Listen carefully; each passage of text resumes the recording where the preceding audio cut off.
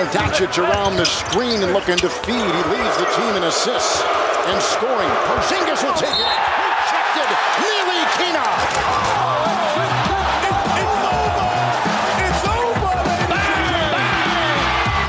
Quick. Moving block. Lillard, long-range three. I'm sort of the rock star. Right on Cowboy. People, Tissot is the official watch of the NBA. Dennis Smith. Robinson. Everybody who listens to this podcast knows how I feel about aggregation. We love China. We love playing there. Oh, man, I'm sorry. It's just hitting me right now. Shut up and listen. You think you're better than me? Hey, it's Chris Wendelken. Welcome back. This is On the Line. If you're new to the show, you can tweet us at ontheline_pod. Find us on Instagram. Email us any of your thoughts, questions, whatever. onthelinepod@gmail.com. Check out previous episodes on our website, onthelinepodcast.com. Please rate, review, subscribe to the show in Apple, Google, Stitcher, Spotify, or wherever you get podcasts. We really appreciate it. All right, guys, welcome back. Hope you're great. Hope you're enjoying the NBA season thus far. Ben and I have a very fun, exciting show for you today. It's one that we have thought about, discussed, just kind of ruminated on for months and months, better part of a year, really. It's the facial hair draft, folks. This is one that we have had circled on the calendar for a while. You're not going to want to miss it. Buckle the seatbelt, strap in. Here it is, my draft with the one, the only Ben Craw. All right, on the line, he's back. We are back for another draft here on the line. Ben Craw, live from Philadelphia. How you doing, man? What's going on? Doing fantastic, Chris. So glad that the NBA season is not getting in the way or distracting us from our real season, which is, of course, draft season. Draft season, baby. Which we used to think was, the summertime, the NBA offseason, but it turns out in 2019, stop. Draft season has kind of become a 12-month-a-year sport. Right. Would you agree with that, Chris? That's right. I mean, let's really quickly say at the top here, Ben, this NBA season has been really something special. Just so many interesting narratives and storylines, and we don't want to, of course, take away from any of that stuff. You know, you have great teams like the Sixers and the Celtics and Heat. Of course, the Raptors are playing well. You have fun upstarts like the Hornets, and everyone's waiting on teams like the Hawks to emerge. And then, of course, the Orlando Magic, the Cleveland Cavaliers, the New York Knicks. These are also NBA teams. And then on the other side of the ledger, Ben, you have the whole Western Conference. The West. Teams like the Lakers, who of course are struggling to make the playoffs this year. Anyone's guess if they can hang on to an 8th seed. I mean, they're floundering right now. We're all hoping that they can work it out. Yep, Kawhi and these Clippers, boy oh boy, are they off to a great start. So fun. The toast of Los Angeles. Yeah, so fun seeing them take over Los Angeles. You have squads like the Jazz and the Rockets, of course, and everyone's favorite, those old reliable Spurs, those silver and gray Spurs. They just kind of are, bland and gray, and they play the game the right way. They play the game the right way. The Nuggets and the Mavericks, of course, those are teams in the Western Conference. And we'll see. We'll see. If it's anyone's guess, maybe Zion and the Pelicans can get back into it. So it's a wide open race this year. It's been such a fun season, Ben. We don't want to take away anything, of course, but in doing this draft, we don't want to. We, of course, don't want to take anything away from how exciting it's been, but we have something very important to draft and discuss today, Ben, and that is NBA facial hair. That's right. We are drafting facial hair. We wouldn't allow ourselves to be distracted from actual basketball unless it were something really important and really, really urgent for us to discuss. So, frankly, I can't believe it's taken us this long. I mean, what number draft is this for us? Are we up to That's actually a good question. It's got to be like 15 or 20 by now, right? I would guess we're getting towards probably our 20th draft. Yeah. Wow. Yeah, I will look at that and count it up. We are drafting facial hair today, Ben. Are you ready to jump into this here, my friend? As ready as I'll ever be. I've got those butterflies going. I'm sweating. I'm sitting in a pool of my own sweat and vomit and tears from all my research. But I guess we gotta do it. All right, Ben. Well, you had the first overall selection in our numbers draft, so damn it. That will mean I will be selecting our first bit of facial here, Ben. Wow. Yeah. All right. I mean, I guess this is appropriate. This does sort of feel a little bit like your real passion. I mean, don't get me wrong. This was an exciting one for me, but something tells me you're. This, I will say, this is a different one for you. Yeah, this has been very personal. This has been a very personal journey. I should say that at the top here. It's been a very personal journey for me. It's interesting, man. Like, we all have different metrics and approaches and ways we evaluate facial hair. Different ways we evaluate these drafts. Every theme, every NBA topic we draft has a different set of criteria. But this one, man, it seems, it might seem kind of obvious, but just to reiterate, as I approach this facial hair draft, the overriding thing, the biggest consideration for me was just simply how does this bit of facial hair make me feel? Does it bring me joy? Does it bring me fear? Does it make me curious? Does it make me cower? Does it make me push away? So the whole gamut of emotions. All the emotions. Everything's on the table when it comes to facial hair. All the emotions, they're there. Sadness, delight, surprise, nostalgia. That's right.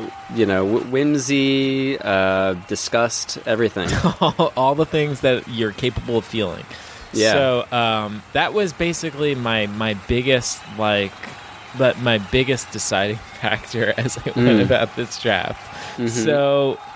Wow, here we are, Ben, with my first overall selection. We are in round 1 here. This is the first overall pick Team CW takes in the facial hair draft. With the first overall pick, I am very proud to select, Ben, the one, the only, the coach, Mike Woodson. Wow. Yeah. Woodson goes 1. A bit of a dark horse, maybe. Incredible. But like I said, Ben, this was a very personal journey for me, and something I want to introduce. You are welcome to join in this, but you need not. By the way, you just sent your Google Drive link, and there are no fewer than, 1, 2, 3, 4, 5, 6, 7, 8... 9, 10, 11 photos. There's a lot. I'm just, I'll just warn you now, Ben. There's a lot. So, let me... Wait, what is this grainy one from, a practice facility? Did you take this yourself? Let me open up the folder. Oh, my God. Yeah, hold on. Where's Mike Woodson? Yes. Oh, yeah. That's the one where he's wearing the T-shirt. Yeah, of course. Yeah. Okay, Mike Woodson. Ben, something I wanted to say was for every bit of facial hair that I drafted here and I researched, I tried to assign one word. Kind of what is that called? Word association. Word association. Yeah, sure. So, Ben, for me, when I look at Mike Woodson, when I think of Mike Woodson, when I look at Mike Woodson's beard, his goatee here, the word that comes to mind for me, and I struggled a bit with this one, but for me it was emotion. Wow. To me, Mike Woodson. That's a very broad word. I know. Let me explain. The emotion. The goatee for me really so reminds me of the comedy and tragedy masks.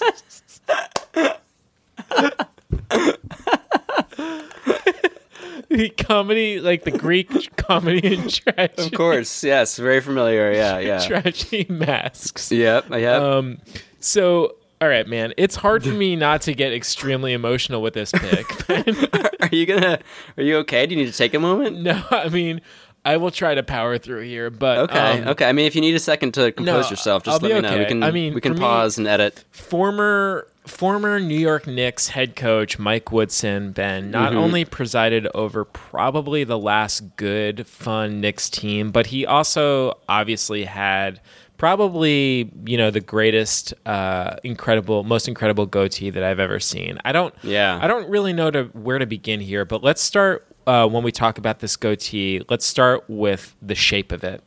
Ben, when I've looked at this from every possible angle here, and I've taken it into great consideration, and I maintain that Mike Woodson has a perfect oval of just kind of of just like fur around his mouth, sort of from which two lips kind of just emerge. Yeah, it is an image of two lips floating in a dark void. It's two lips floating in space. A sea of hair. Yeah. In essence, Ben, like Mike Woodson. I'm just losing it. Mike Woodson, in all likelihood, just like shaves his lips, and then the hair just grows in around his mouth. But I mean, okay. Yeah. What excites me? I think it's definitely possible that he has to shave his lips, because that's the only part of his face that isn't covered in the fur. Literally every other square piece of real centimeter estate. is accounted for, is covered. Man, what excites me most about this look, Ben, is the sense of infinity. When you look at Mike Woodson straight on, you can't really tell where his neck and chin kind of begin and end. It's almost like the man. We've talked about this before. I remember distinctly having this conversation in your living room on Mauser Street years ago. Mm-hmm. We would watch games with Brendan and our friends. It almost was like Mike Woodson would dip his chin in Elmer's glue and then just rub it in, dip his chin and lips in a mountain of hair, of like a bucket of rich black hair, and it just sort of stuck there. But I mean, the goatee, Ben, it's part of a full package. It's the goatee is kind of one piece in a greater, larger Mike Woodson story here. Mike Woodson famously coached the Knicks during some of the highs and lows. He had guys, he had to get the most out of guys like Carmelo Anthony and J.R. Smith and, a young Iman Shumpert. And often Mike Woodson's face, he had these very sad eyes. He had, he had this proud, glistening, bald head, and he wore these absolutely enormous suits, Ben. His suits very were large just suits. so big, and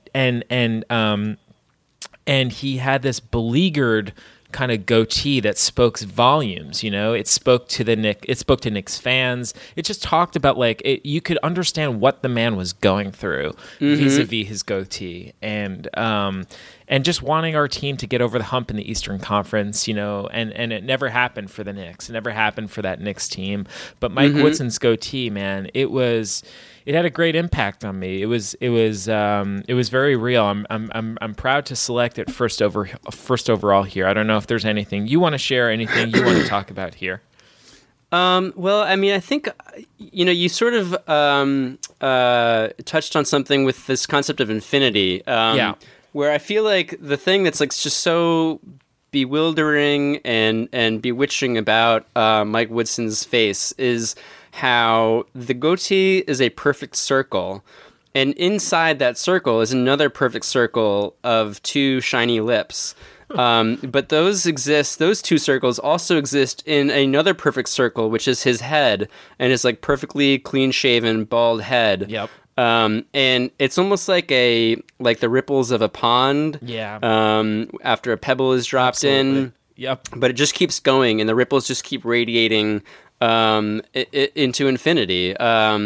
And yeah, it is very tragic. There's something very Shakespearean about his face, the kind of hangdog aspect. Yep. I feel like he was very, very rarely smiling. So he was very rarely smiling, and also his lips were often parted, like just ever so slightly. Yeah, his mouth was always sort of like a gape. You know what I mean? Yeah, like it was almost like he was like astonished all the time. Yeah, he was like astonished, but there were like no muscles working. So it was like he was like breathing through his mouth. Like as I'm cycling through all of these images that you sent, they're all with his mouth open, right? Literally every single image, his mouth is just like slightly agape. Yeah. It was as if he just like relaxed all muscles. He's just constantly exhaling, you know? Yeah, he's just exhaling. He's not smiling. He's not frowning. He's not like pursing. He's not doing anything. He's just existing. Yep. And the lips are just floating there, like completely untethered and free to exist within that black infinity of his goatee. That's right. It's a tremendous pick. Thank you.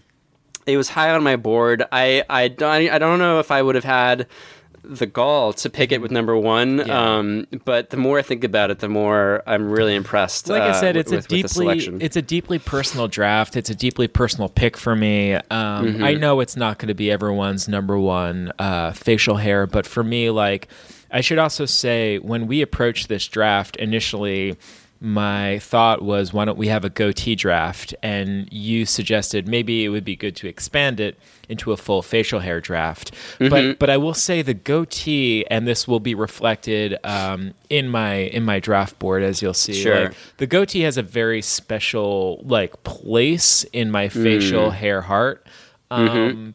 It's just one of those things that's kind of hard to master, hard to do well, and Mike Woodson just knocks it out of the park here with his oval goatee.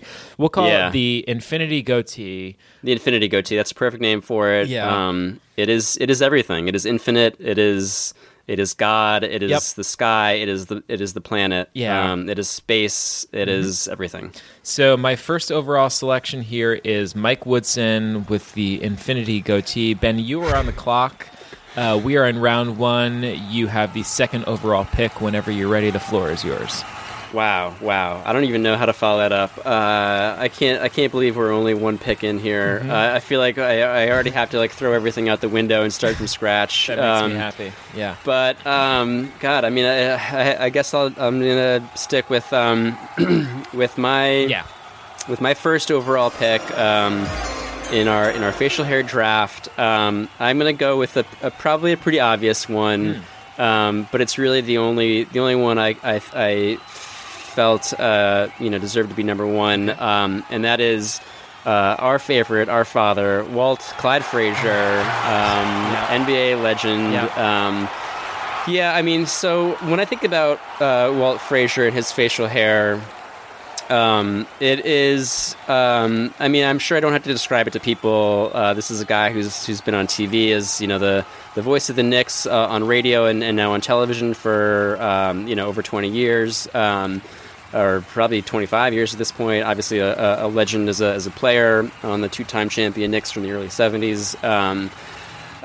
He's a favorite of ours, and it's really his game and his whole persona all fit together.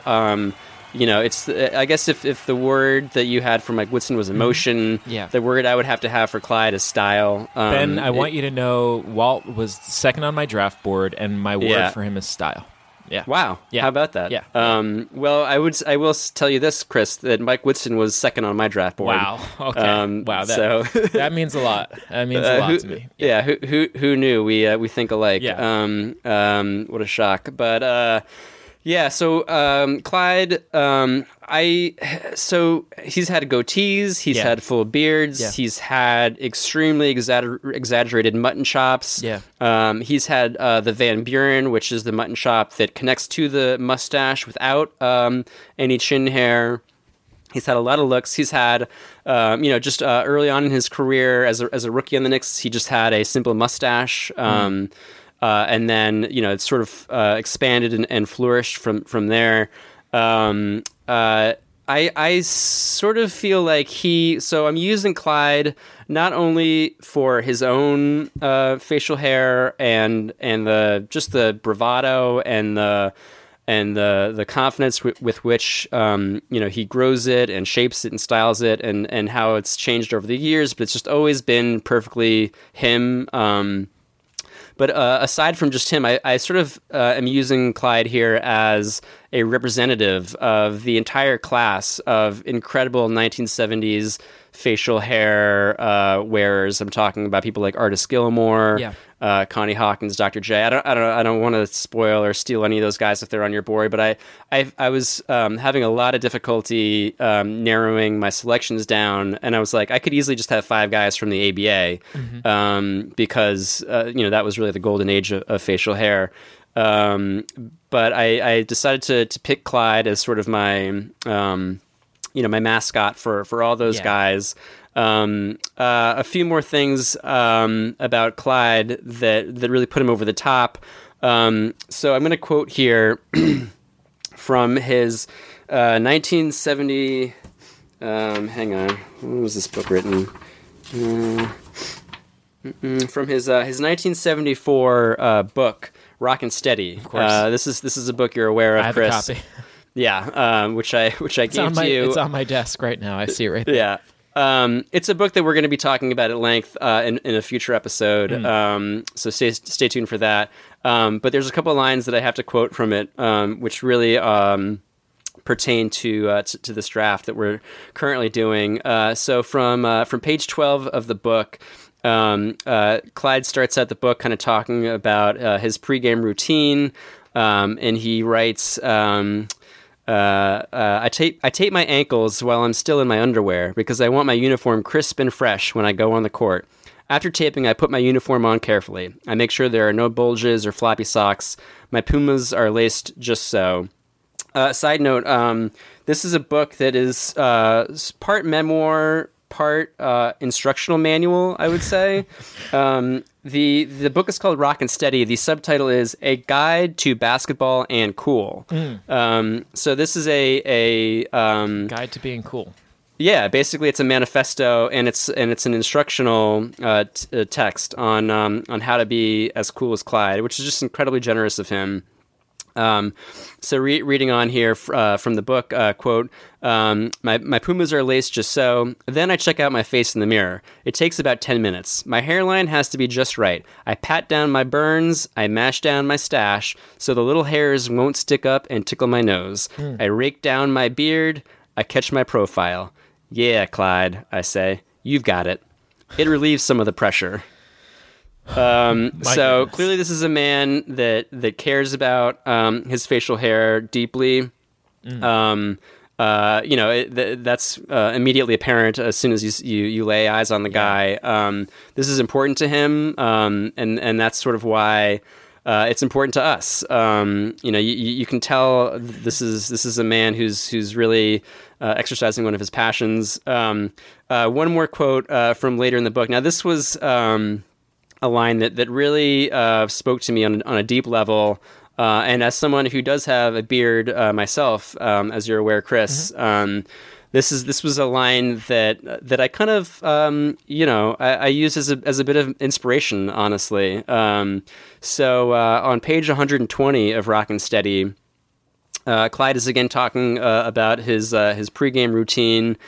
And he writes here, quote, I seldom sweat, but maybe this game is making me a little more nervous than usual. It happens. Bill Russell used to vomit before big games. Maybe I'll have an extra couple drops of perspiration. So what I do is spray some pit juice on.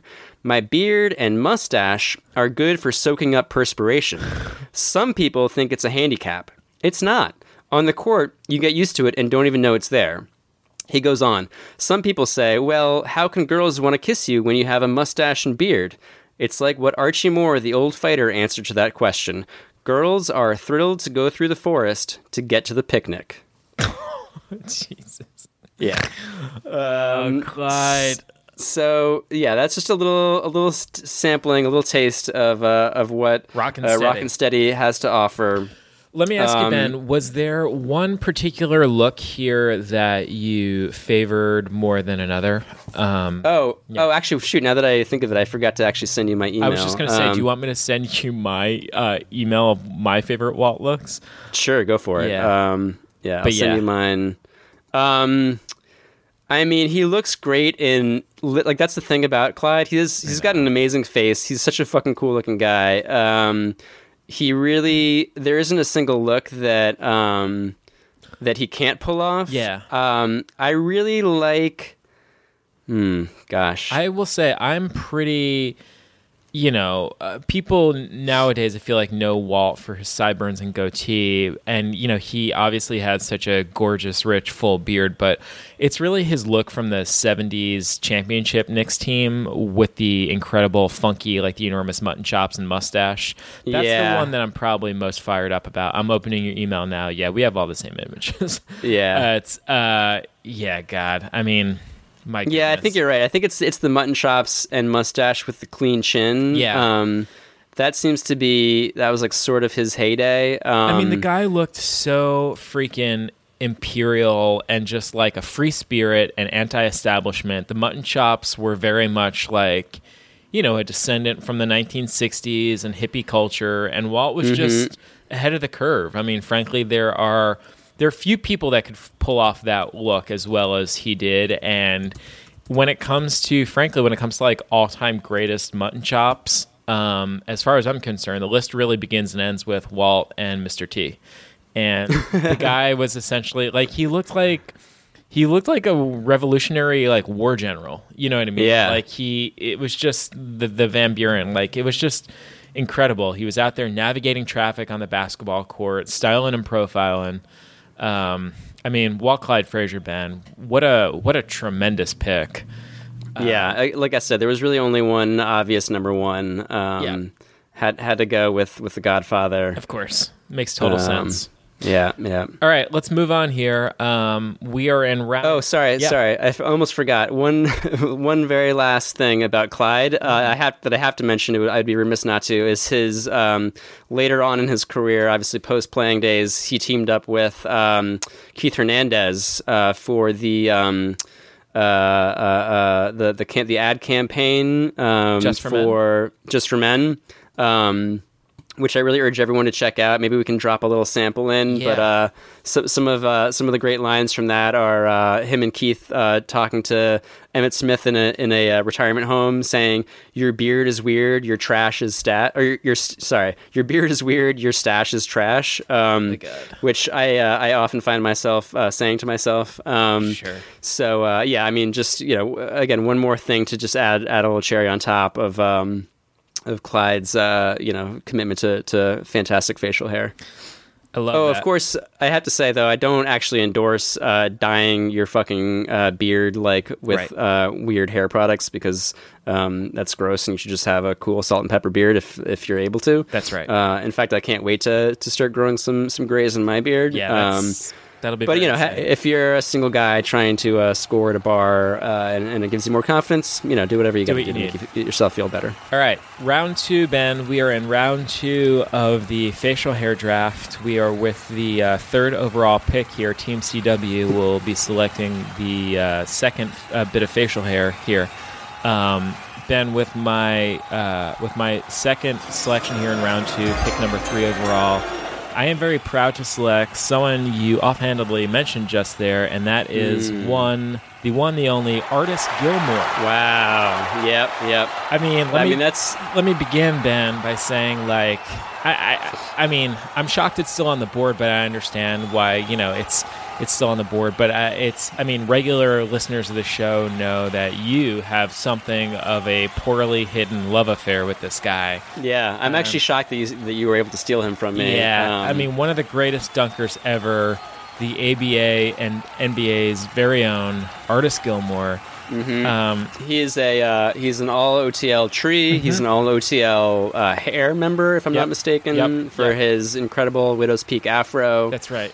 Also mentioned in our numbers draft as a legendary 53. Yep. Where to begin here? I mean, I think, Ben, it's it's important to have a conversation about and like draw a distinction between the ABA and the NBA and how like stylistically those products looked and felt different in terms of on and off the court. And let's face it, man, like the NBA basketball of the 50s was like a pretty straight and narrow game.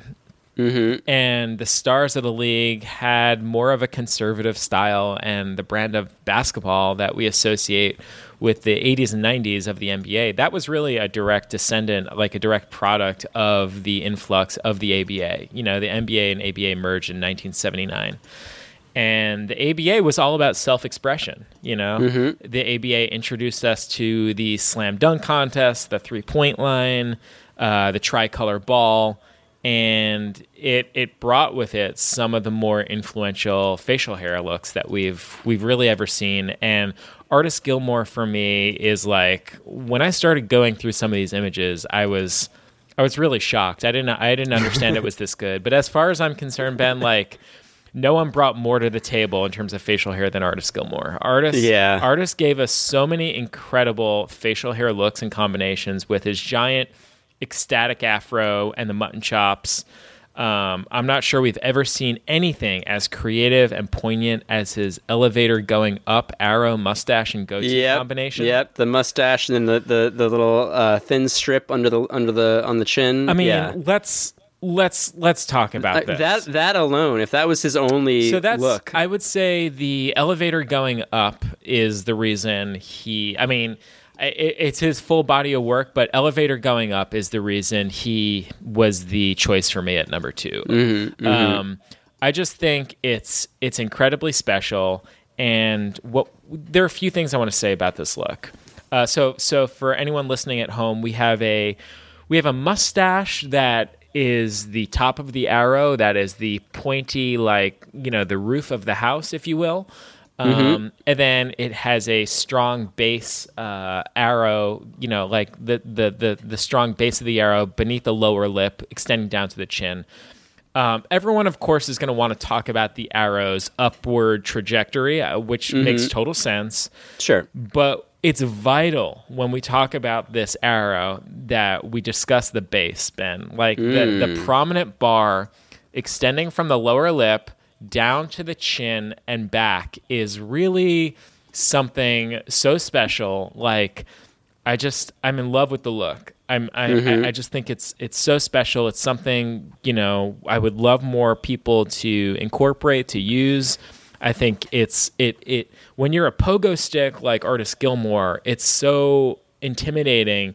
You know, if you're driving to the basket and you're thinking about trying to dunk on this guy and you're literally looking at an arrow that's pointing up. Yeah, how does it's just one more little subliminal reminder, like, I am so much bigger and taller than you. Like, you have no shot at dunking this ball right now. I am literally going to be springing up into the air. But of course, you know, Artis had like a full body of work here. Like I mentioned, he at times rocked an incredible goatee, really rich, full mutton chops, and then the beard, man. Like the full beard is the beard afro combination. Is pretty nasty, I have to say. Like what excites me most about the beard, Ben, I don't know if you can scroll through and find that image when he's playing for Kentucky, is like the pointy. There's like a pointy edge. Yeah, it's the angularity of the mutton chop section along the jawline. It gets very pointy and sharp. It's extremely angular, extremely sharp, and it's such a intimidating. It's such a nice complement with his wild kind of manic afro, which is all over the place, and he has these hard, sharp, angular lines with his beard. It's almost like a fastener, like a metal fastener that keeps his afro attached to his head. Oh, I like that. Yeah. You know? Yeah. Artis Gilmore is my choice here in the second round. What a guy, man. I mean, what an incredible career. Like I said, the ABA had so many influential facial hair and, you know, guys with incredible facial hair and hair combinations, and Artis Gilmore was it was really fun, like scrolling through these images and reading about his career. So very proud to select him here in round 2. I'm so proud. I'm so happy that you selected him. He obviously deserved so much more than my passing comment when talking about my pick. He absolutely deserves a very high draft pick. I mean, he took it to another level. There were a lot of great, looks from those 70s years, but I feel like he was kind of he was doing something different. That was very special what he did. Yeah, he was like the big man version of what Clyde was doing as a little guy. Absolutely. So it makes perfect sense that they were drafted back to back. Fantastic stuff. Artis, what a legend. My goodness. Just chalk up yet one more OTL draft selection to that guy. Yeah.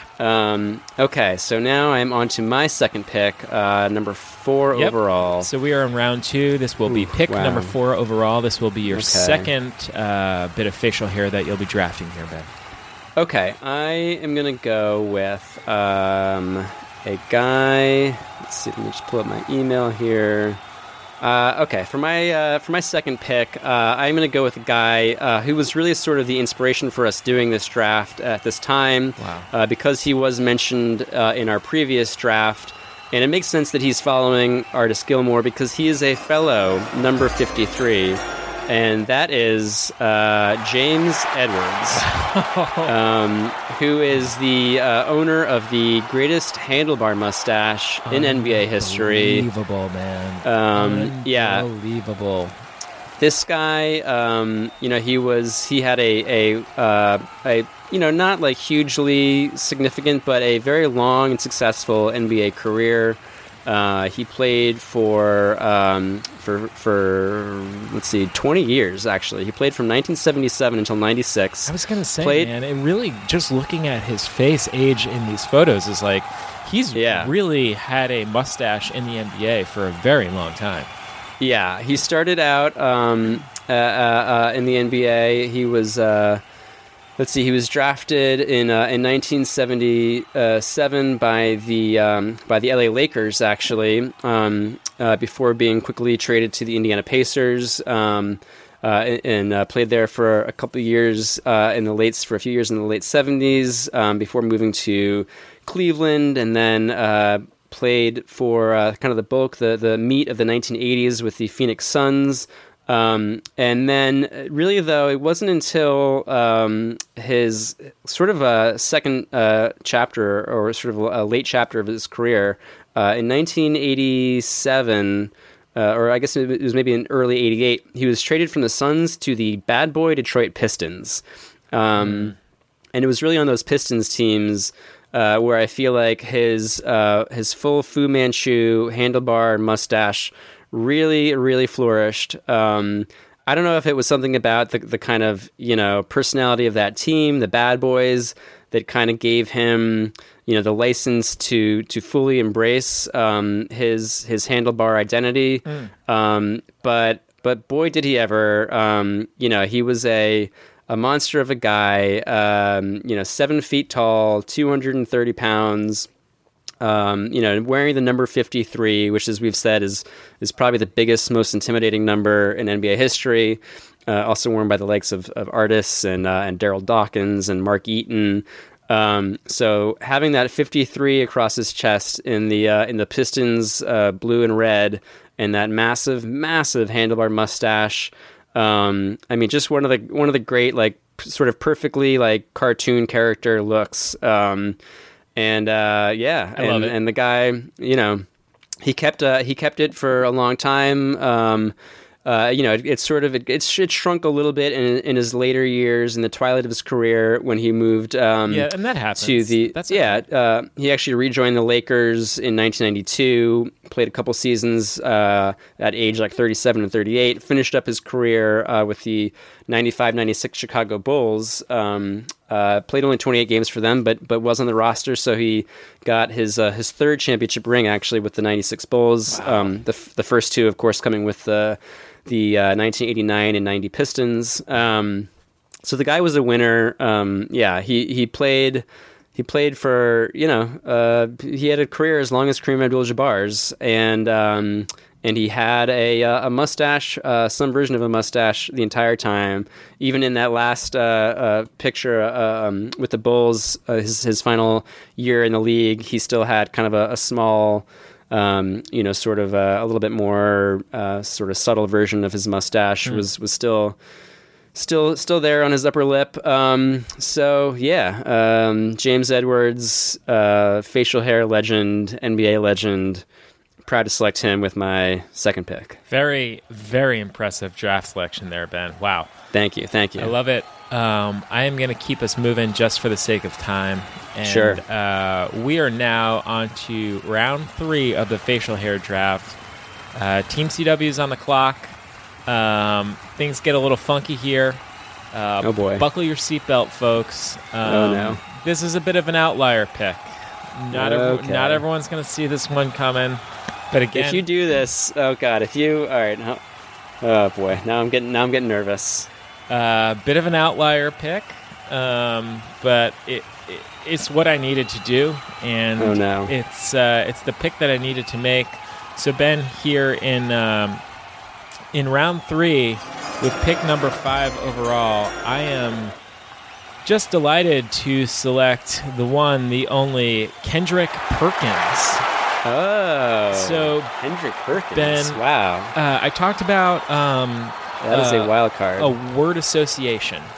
And Ben, there's one thought. There is one word that comes to mind when I think of the beard on the face of Kendrick Perkins, and that word is happiness for me, Ben. This is a beard that is, to me, the natural successor to the throne of Mike Woodson. I feel that it does sort of live in the family of just kind of smearing your face and hair. Yeah, wow. Now that I'm looking at it, you're right. This is absolutely a spiritual cousin, relative. Maybe? Yeah.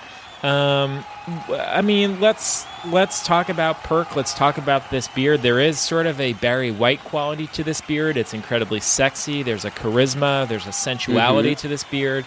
It's a beard that has lived, in my estimation, it's lived many lives. Like it has so many stories. This is a beard that's wise. There's a wisdom to this facial hair, and that, frankly, is who Kendrick Perkins was on the court, right? Like that. This beard and Kendrick Perkins, to me, are a perfect union.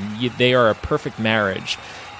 Perkins is a guy that we think was always described as like wise beyond his years. Like he was one of those guys that even as a youngster on those early Boston Celtics teams was kind of like a young vet, like he was an enforcer. He was kind of like a sage vet, someone you brought in for his savvy and his experience and to be a veteran mentor. And nothing was more emblematic of that, for me, than his incredibly full, clean, smooth body of face hair. And, we can talk aesthetics here. One thing about this beard that's exciting to me is, with Mike Woodson, we talk about 2 lips. Here with Perkins, we kind of only have 1 lip. It does sort of seem that we have like a lower lip and not really an upper lip. Yeah. Well, we have to talk a little bit about how this beard is shaped, Chris. Shaped. We need to discuss the shape. It does sort of look like a handkerchief. Like when cowboys or robbers were robbing a bank in the day. Back in the day, they tie the kerchief around their the black bandana around the face. Yeah, it does. Have a quality of that. Go ahead. There's an unnatural straightness to the top of the beard. Yeah, absolutely. And if I'm not mistaken, it seems to me like Kendrick intentionally shaved his upper lip to create that effect of a perfectly straight line. Yeah. Instead of the beard, having a mustache that extends from the lip to, the bottom of the nose. Right. There's instead a very, very sharp straight edge. Yep. And then an expanse of just bare skin from the top of the mustache to the nose. That's right. Which creates like a very sort of unnatural and illusion. And mystifying. Yeah, it almost looks Right, like there is something. It does seem like, there is like a straight line of hair from the earlobe to the lips. Right, like there's a straight. Oh man, like a straight ahead. Yeah. It's very. It is kind of like I said, like he wrapped his mouth with a scarf of fur, and right.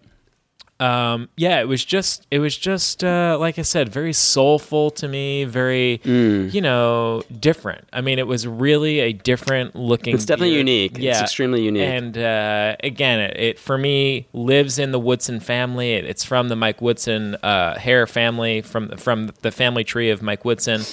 So right. Well, he also has that that incredible natural gift of having the hair underneath his mouth. Right. Grow every single possible patch of skin is covered. There are no blank spots of bare skin under anywhere on the face. That's right. Below the beard line. Just a lip, and then that's it. One bare lip, and then the rest of it is hair. So. Kendrick Perkins is my selection here in round 3. My third facial hair candidate here in round 3. Let's take a quick break to talk about our sponsor, Helix Sleep. Guys and gals, people, I know some of you are sleeping on saggy, gross, old mattresses, which frankly I find very strange and concerning and weird.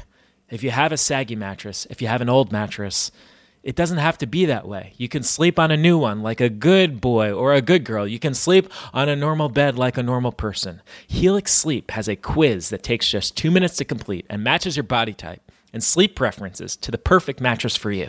So, whether you're a side sleeper, whether you're a hot sleeper, if you're a cold sleeper, if you like a plush bed or a firm bed or a water bed or any kind of bed at all, there's no more confusion and no more compromising. Helix Sleep was awarded the #1 best overall mattress of 2019 by GQ and Wired, which are magazines that you can go get at a bookstore. They're filled with pages, and you can read different articles. And if you like an article, you can pull it out and share it with a friend, or you could just stack all the magazines on your coffee table, for Christ's sake. Just go to helixsleep.com/ontheline. Take their 2-minute sleep quiz, and they'll match you with a customized mattress, and that's going to give you the best sleep of your life, guys and gals.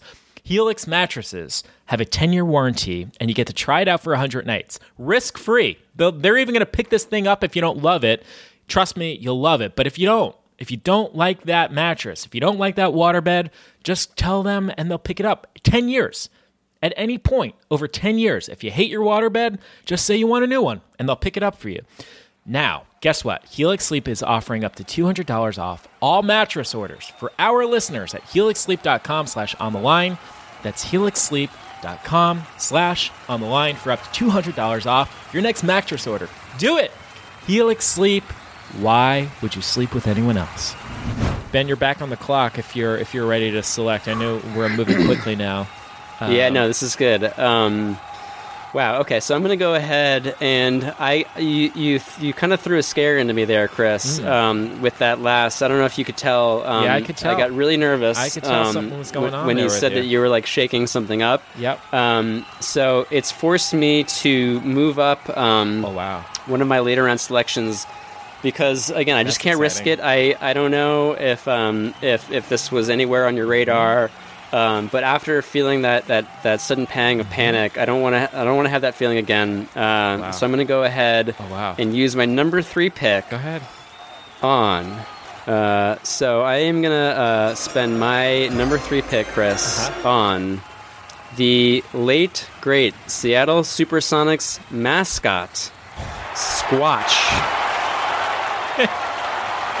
Now, again, this is a little bit out of left field, a little bit out of bounds, off perhaps the traditional playing board. I love this. But I am reaching for not a player, not even a coach, but a mascot. It's a home run. Yep. So Squatch was the Seattle SuperSonics mascot from 1993 until the. Until the grand theft to Oklahoma City in 2008.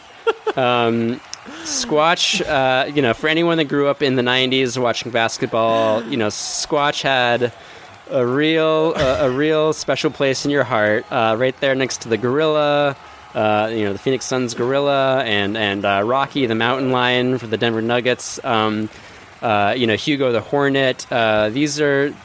Squatch was a member of the mascot Mount Rushmore. Yeah, the Mount Rushmore of mascots. Thank you. Just an incredible look. Covered in hair. Obviously, he was a Sasquatch. He had a lot of hair, but really his face, it's really hard to describe without just looking at pictures of him. But he had an incredibly wide mouth, and therefore the hair on his upper lip had to extend. We need to talk into about this mustache, man. Yeah, it's really the mustache. I mean, clearly he has a full beard too, being a Sasquatch. I mean, he's it's the mustache. Hairy, but the mustache is really special. It's the way the mustache extends from his top lip all the way down. And kind of just blends into the rest of the hair on his body, so you don't even really understand how long it is. It could just go all the way down to his knees or his feet, but it all just works together so beautifully. Wow. It's just breathtaking. Yeah, Squatch. Again, just one more reason why. What a the travesty NBA, we have lost this team. It's unconscionable to me.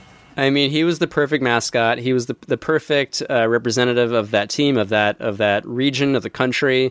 I found this amazing old article from NBA.com via the Wayback Machine, because I guess it's since been removed. But in 2007, Squatch wrote a little sort of a personal bio for himself on the Sonics website. And he wrote, over the years, I have been asked many questions about my family, about my hobbies, and how I came to become the Sonics mascot. Here's a brief description of my life and family. So he goes on to talk about being born in the peaks of the Cascade Mountains in Washington, growing up among the trees and rivers in the Great Northwest, learning how to catch salmon and pick berries. But then I guess he had a yearning. He had a bit of a hankering for city life, to see what else was out there. Sure. So he moved to Seattle. He hitchhiked to Seattle. And started taking some odd jobs in the city. He worked as a cook and a waiter. And there's actually a brief documentary on YouTube. A little mini doc about Squatch's life story. There's really just a lot to learn about Squatch. One interesting line from that little bio that he wrote on NBA.com. He says, I also have many relatives overseas. My cousin, Yeti, lives in the Himalayas over in Nepal. For a while, he moved to the city to find a new life. He ended up creating a workout video under the title, quote, The Abominable Snowman. He is currently working on a full-length feature film entitled My Cousin Yeti. Which is just fantastic stuff. He goes on to write... Yeah, Squatch goes on to write, I had a brief movie career as the stunt double for Harry and the Hendersons. Uh-huh. I was passed over, however, as Billy Crystal's stunt double in When Harry Met Sally, which I don't know if that's a shot at Billy Crystal's abundance of body hair, but I love that little bit of humor from Squatch. So anyway, that's my third overall pick. Love it, man. Squatch the mascot. Just tremendous. All right, I'm back on the clock here. We are in round 4. This is pick number 7 overall. Team CW on the clock here with my fourth facial hair selection. With pick number 7 overall here, Ben, in round 4, Team CW is very proud to select Coach Mike D'Antoni. Yes. Ben, the D'Antoni stash. The D'Antoni stash. So there is something about Mike D'Antoni to me that that doesn't really make any sense. Specifically, his look. There's something about him that kind of feels against all odds. So when I thought of my word association, my feeling, my thought about Mike D'Antoni, my word was truly courage.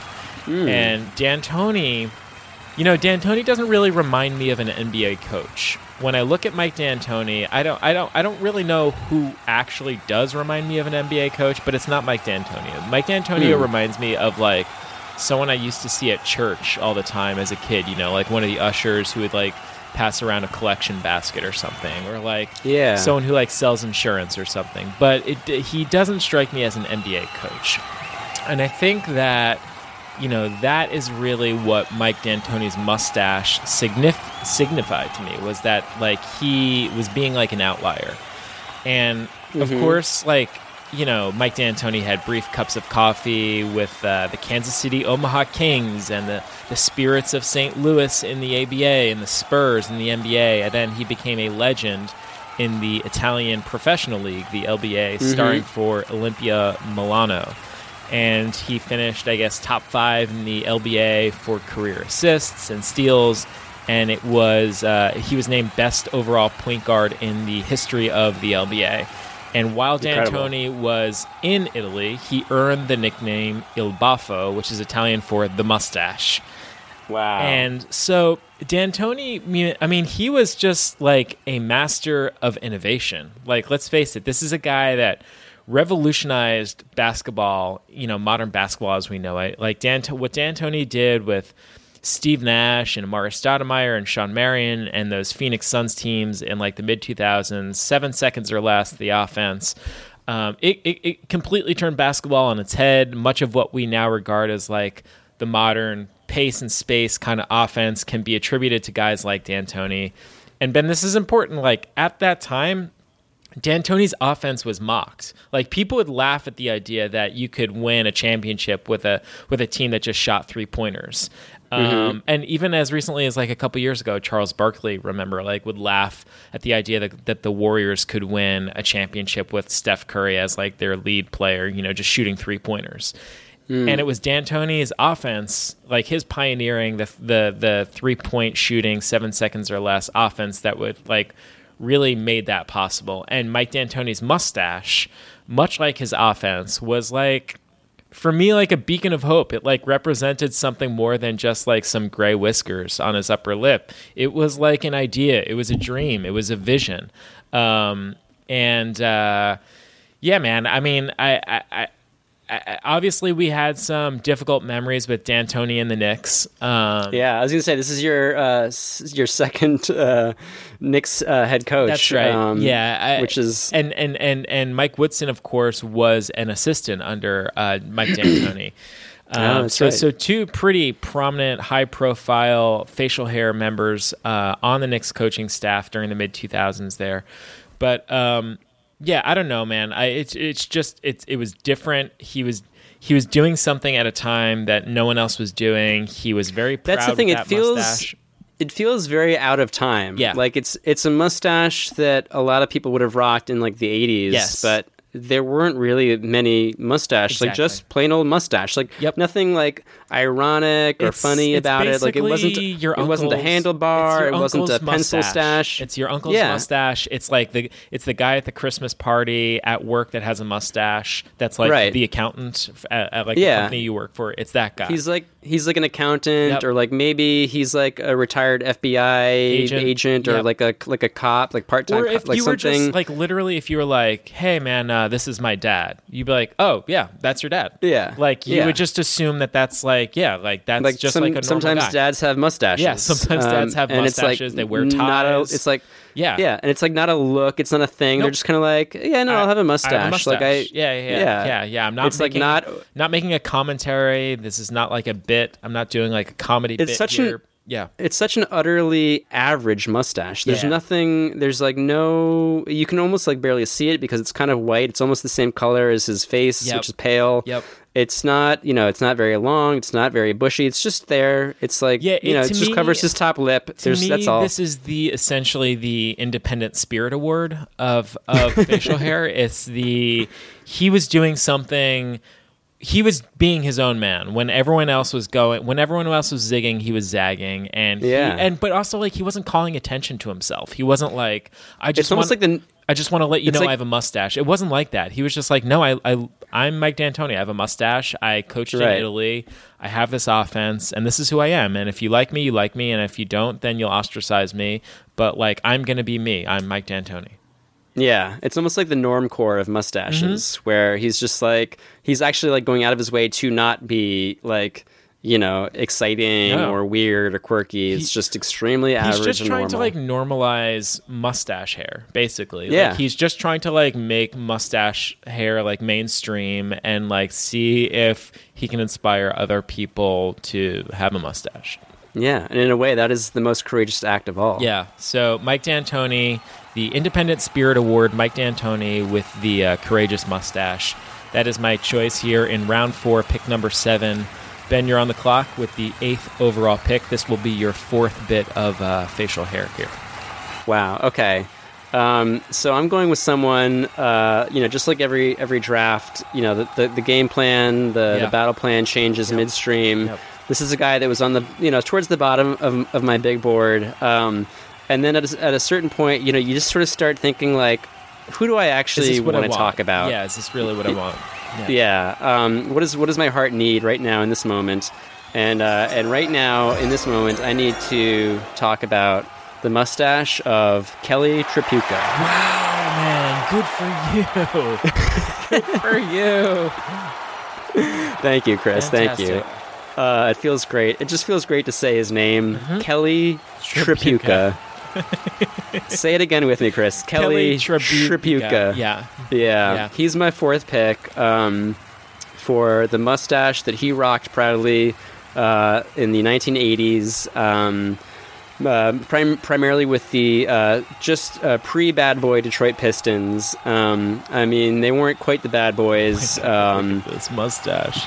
But, I mean, if I had to, do your word association exercise... Yep. For this mustache, the word would probably be pornographic. I was going to say my word is long. But it's pornographic long. Certainly works. Yeah. The thing is, it's not a handlebar. No. It's not quite a handlebar. It's just long and thin and and just perfect. Just perfect for Kelly. It couldn't have fit his face any better. Yep. It feels like he was born with that thing. It just works so well with his incredible 80s perm and his face. Are you still there? Yeah, I'm here. Oh, okay, sorry, you went quiet for a second. I wasn't sure if you were just knocked unconscious by these Kelly Tripucka photos. But yeah, Tripucka is one of my faves. He's such a hilarious, like, when you look at the guy, he looks like what's the name of that guy? He looks like Josh Pais. Do you know that actor? Oh yeah, of course, Josh Pais. Yeah, Pais. He reminds me a lot of like a young Josh Pais with a mustache. Yep. Where he just looks kind of like sort of, no offense to Josh Pais, he's a great actor, but he sort of has like his character is like sort of like the annoying Weasley guy. Yeah. And like Kelly was just that to a T.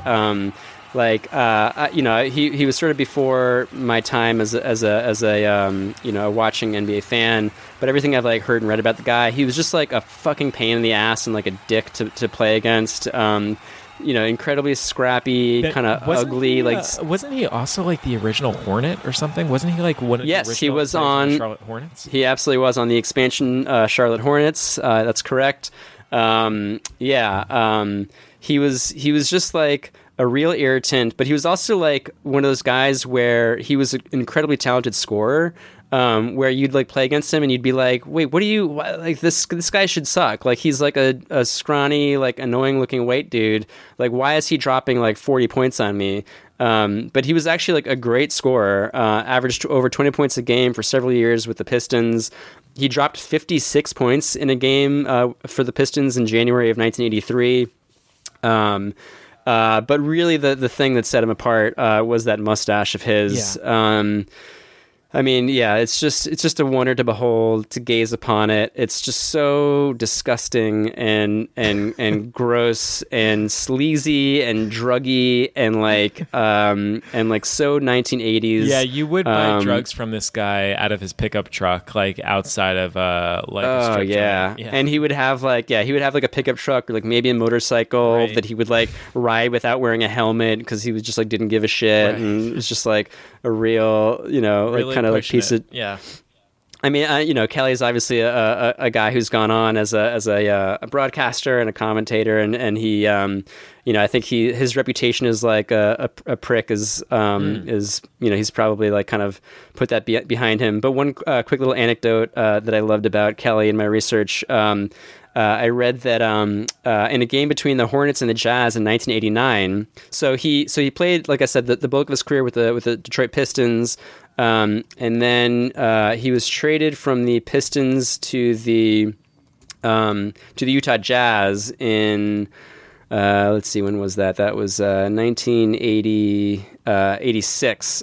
He went to the Utah Jazz and played with a young Stockton and Malone. And so on the Pistons, he was like a 20-point per game scorer, a real focal point. Oh, wow. He was drafted the same year as Isaiah Thomas, and it was really Thomas and Tripucka that ran that team. He averaged 26.5 points per game in the 82-83 season.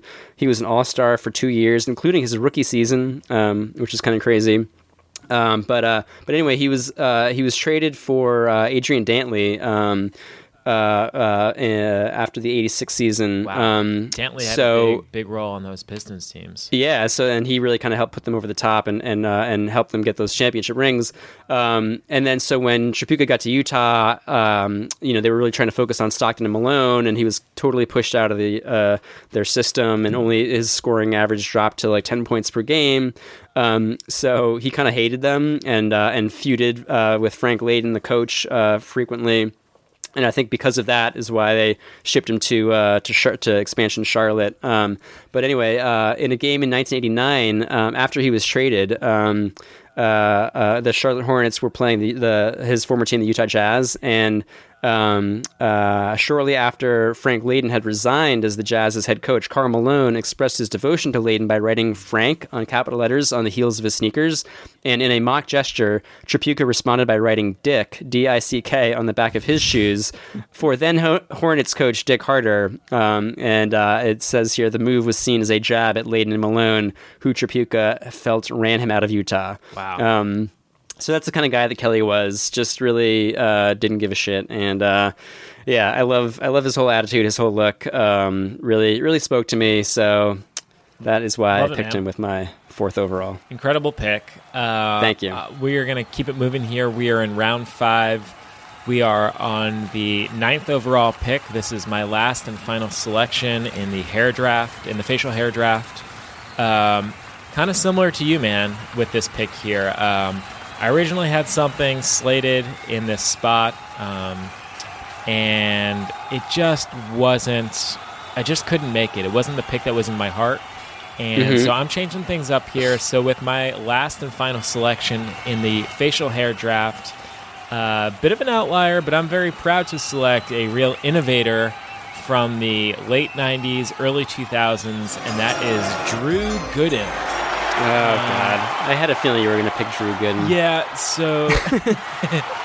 If it's not immediately clear, I am very disappointed by this pick. Okay. I mean, obviously, I understand it, and Sure. and I'll give you the floor to talk about it. But Sure, so... I think when you hear what I changed the pick from, you'll understand why this was the only pick to make. It was my only alternative. But Drew Gooden here... Did you change it from Scott Pollard? Oh, Pollard was on the board. He was available, but no, it wasn't Pollard.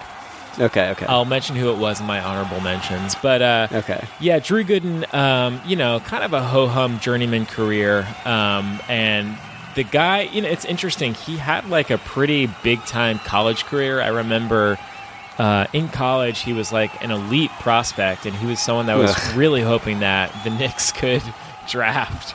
But once he came to the NBA... Just looking at these photos, these are so disgusting. Yeah, once he got to the NBA, he really became more hair-focused. than basketball focused.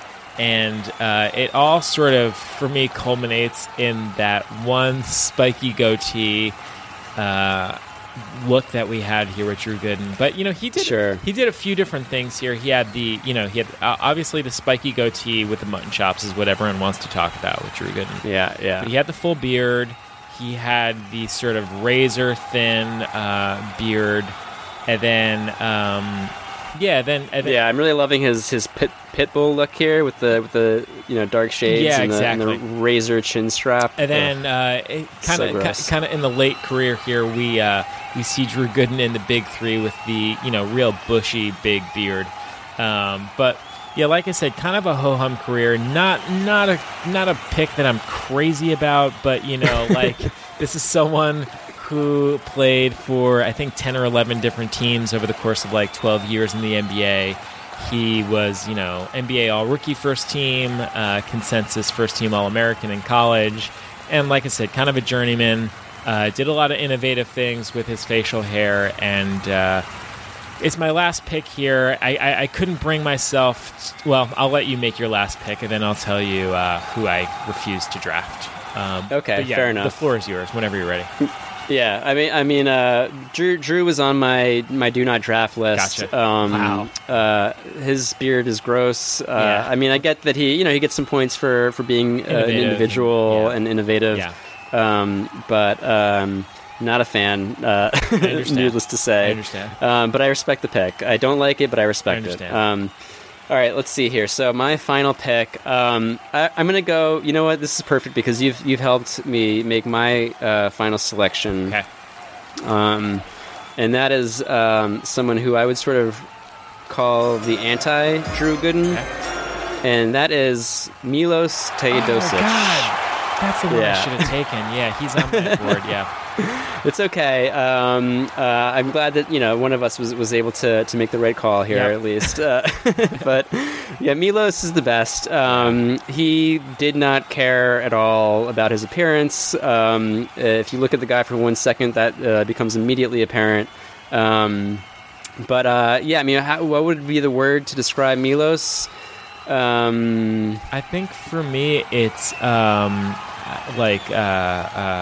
well, it's not one word, but it's like 5 o'clock shadow, or it's like stubble, 5 o'clock shadow. But I feel like there has to be a word to convey his like utter wildness, like not even wildness, but like just lack of care, lack of concern. Yeah, there is like a haphazard nature, or just like laissez-faire kind of. Milos was a Serbian basketball player, extremely ungroomed, unkempt, but really just like it communicates a certain lack of like, I don't really care how you perceive me. He invites ridicule, he invites the jokes and the mockery with this look. It is, in case you've never seen him, he's a short, scrawny, white Serbian guy with very floppy, long hair on his head, which is matched by this, like, beard that's not even an intentional beard. It's like he just kind of forgot to shave for, like, 20 days. I think the issue with Milos is just that whenever he shaved, it would just literally immediately grow back. Right. So I was going to say, maybe my favorite look, one of these, if you scroll down a little, it's like almost clean shaven, but not quite. And you can tell that he finally shaved that morning. He finally shaved like that morning, but then it just like immediately grew out into a 5 o'clock shadow. But he didn't try to shape it or like do anything to like no manicuring whatsoever. Manicuring, is that a verb? I don't know. It wasn't manicured. Groomed, yeah. And it was just wild and all over the place. And he would like let it grow out, and then he would like, someone would remind him like, "Oh, Milos, your face is like covered in lots of like gross hair." And then he'd be like, "Oh, right, that's right. I guess I should drag a Bic razor across this thing." And then he would like do that, whenever he remembered. But yeah, it just communicates like this guy like was like smoking cigarettes at halftime. Like just did not give a shit. However, the fact is that he was an incredible player. he has like an insanely decorated European basketball career. Has won like multiple like all EuroLeague selections. He was the EuroLeague MVP in 2010. He's like, if you actually look up his list of like awards he was like a decorated European player. Yeah. And then finally came over in 2017 and played with the LA Clippers just for partial bits of 2 seasons in 2017-18 and 18-19. He was constantly battling a persistent plantar fasciitis injury, which really slowed down his mobility. So he really, wasn't ever able to display his full skills over here in the NBA. But yeah, he just affected that like awesome like kind of Eastern European attitude of like, yeah, I'm just gonna like show up here and play some basketball and then like go and smoke some cigarettes and like do whatever I want. Yeah, I would call him a sort of descendant of fellow Serbian Vlade Divac, who also had a fantastic beard, which easily made my honorable mention list. But yeah, with I felt like I owed it to Milos to make him an official selection. I love that pick, man. That's fantastic. With my 5th and final pick, goes to Milos. Well, I love it. Let's rattle off some honorable mentions here. I actually have a whole folder of honorable mentions that I'll send to you. I'm so curious to see who you picked Drew Gooden over. Yeah. Well, you'll understand in just a sec. Honorable mentions. Okay. So in the honorable mentions here, Ben, well, first I'll say the guy that I just could not bring my heart to draft was Larry Bird. Obviously legend with the Dream Team, the hick from French Lick, yada, yada, yada. I don't know, man. Like, yeah, he had the wispy kind of farm boy mustache, but for me, I just couldn't bring myself to draft Larry Bird here. The blonde mustache wasn't going to do it. So yes, I took the bullet, took the Drew Gooden bullet, and but yeah, in the honorable mention round, some names I wanted to throw at you were guys like Tyson Chandler I have down for a Lifetime Achievement Award. Really great beard. Yeah. I mean, there were a few like very obvious selections that I sort of felt like we should steer clear from, which I think we both did, which is good. Yeah. Yeah. I mean, people will want to talk about James Harden, but I'm over it. James Harden's beard is like so like who gives a shit? Yeah.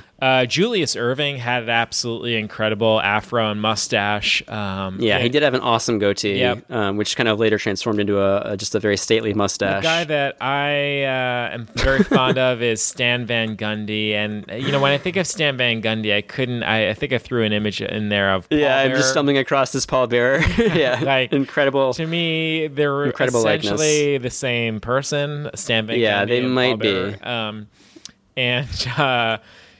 Phil Jackson had a pretty sweet mustache for the Knicks. Kurt Rambis had a really fun mustache when he was on the Lakers. Teodosic, who you mentioned, Kyle O'Quinn, current Philadelphia 76er, has a real fun beard. LeBron James with the Honest Abe beard there. We have. I am not a fan of that beard. No, gotcha. I just don't. It's just like so weird. Like the thin. I don't get the thin. I guess it's like a look. It's a thing. Whatever. I'm an old person. I don't get these trends. But the big bushy beard with the incredibly thin razor thin mustache is like so weird. Yeah, it's a different look. Klay Thompson has an incredibly pencil thin goatee, and he rocks a beard sometimes as well. That's exciting. A guy who I was really passionate about. Probably should have given him more consideration in the 5 slot. There was the King Dork, Nick Nurse. Great goatee for Nick Nurse. I forgot that he even had a goatee. Yep. Scott Pollard is someone we've talked about on previous drafts, I didn't want to bring him up again. We I think we got some of these others here. We said Wilt Chamberlain, of course. Derek White is someone who I feel has a promising goatee. I was going to say it's more work, but it's definitely it's just a little too early. Yeah. Derek is an up and comer. He's a rising star. if we do this draft again next year, I could easily see him making the cut. Yeah, I'm actually kind of surprised you didn't draft him, but he was a consideration. I mean, he was when this was a goatee draft. Derek was certainly in contention for a goatee spot, but if it was just goatees. Yeah. Any other honorable mentions that you want to mention? Yeah, I just sent you two. I need to mention Dario Saric, who I know I don't need to convince you of the beauty of his goatee, which is, of course, one of the more unique goatees in NBA history due to the fact that Dario has a cleft lip, which is a common birth defect. That instead of sort of hiding or being ashamed of in any way, instead Dario, if anything, highlights it and kind of so beautiful, I think celebrates its beauty and its uniqueness with the hair that he allows to grow and to blossom around the scar on his upper lip. Man, it's which really is badass. I have to say, it's a great It's look. A very thick. It's like almost handlebar-ish at times when it's like long. If anyone in the listening audience has a cleft lip and they have like a cool facial hair thing that they do, send us a photo because absolutely, this is a fucking great look. I love this look. Yeah. Yeah, he looks very cool, especially with like the little patch of goatee that matches it. With his like floppy long dark hair. Man, he was such love a Dario's badass on the Sixers. God, I know, man. I know. It sucks that he's just kind of like floundering now. I mean, he's like having a decent amount of success on the Suns, but I feel like he's never reached the heights that he was at with the Sixers. I feel like he he's one of these guys who just like needs an opportunity, Yeah, I don't know. Something about that Sixers franchise really like opened him up, and ever since he's just kind of been like lost in the woods a little bit. It seems like. But I really hope he can pull it together because we love Dario, we love his game, love his goatee. Of course.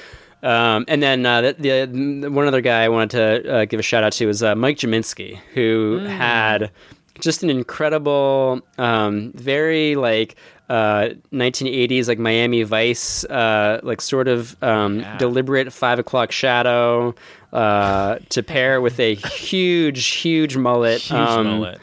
Yeah, a fantastic light blonde, kind of sandy brown, light blonde mullet. Man, look at him in this Nets jersey. Oh, wow. That's a sick beard. Great head of hair, great beard. Great blonde beard, great head of hair. That jersey, wow. But on the another Philadelphia 76er in the late 80s, this is another guy who had a very long kind of journeyman career, but a lot of successful years with both the Nets and the Sixers, and then moved to the Charlotte Hornets like late in his career. But on the Sixers in the late 80s, he just had this like perfectly manicured, like short, closely shaved, almost like a little bit more than a 5 o'clock shadow, but not quite a beard. Very Don Johnson, Miami Vice looking, fantastic look. So love Mike Gminski. Good stuff, man. All right. If you don't have any more honorable mentions, I think we should wrap it up here. We are. I think an hour and 20 minutes on goatees and beards and mustaches is substantial. Yeah, I think we've done this thing some justice here. All right, man. This was very fun. We will be back next week. Another one in the books. With another pod. Thanks very much, BC. Enjoy watching the NBA this week, and I'll talk to you in a little bit. All right, Chris. We did it. All right. Take care, man. All right. Hope you guys enjoyed the facial hair draft. That was a lot of fun. My name's Chris Wendelken. This is On The Line. You can tweet at us at ontheline_pod. Find us on Instagram. Check out previous episodes on our website, onthelinepodcast.com. If you get a chance, please rate, review, subscribe to the show in Apple, Google, Stitcher, Spotify, or wherever you get podcasts. Have a great week. Enjoy watching NBA basketball, and I'll talk to you next week.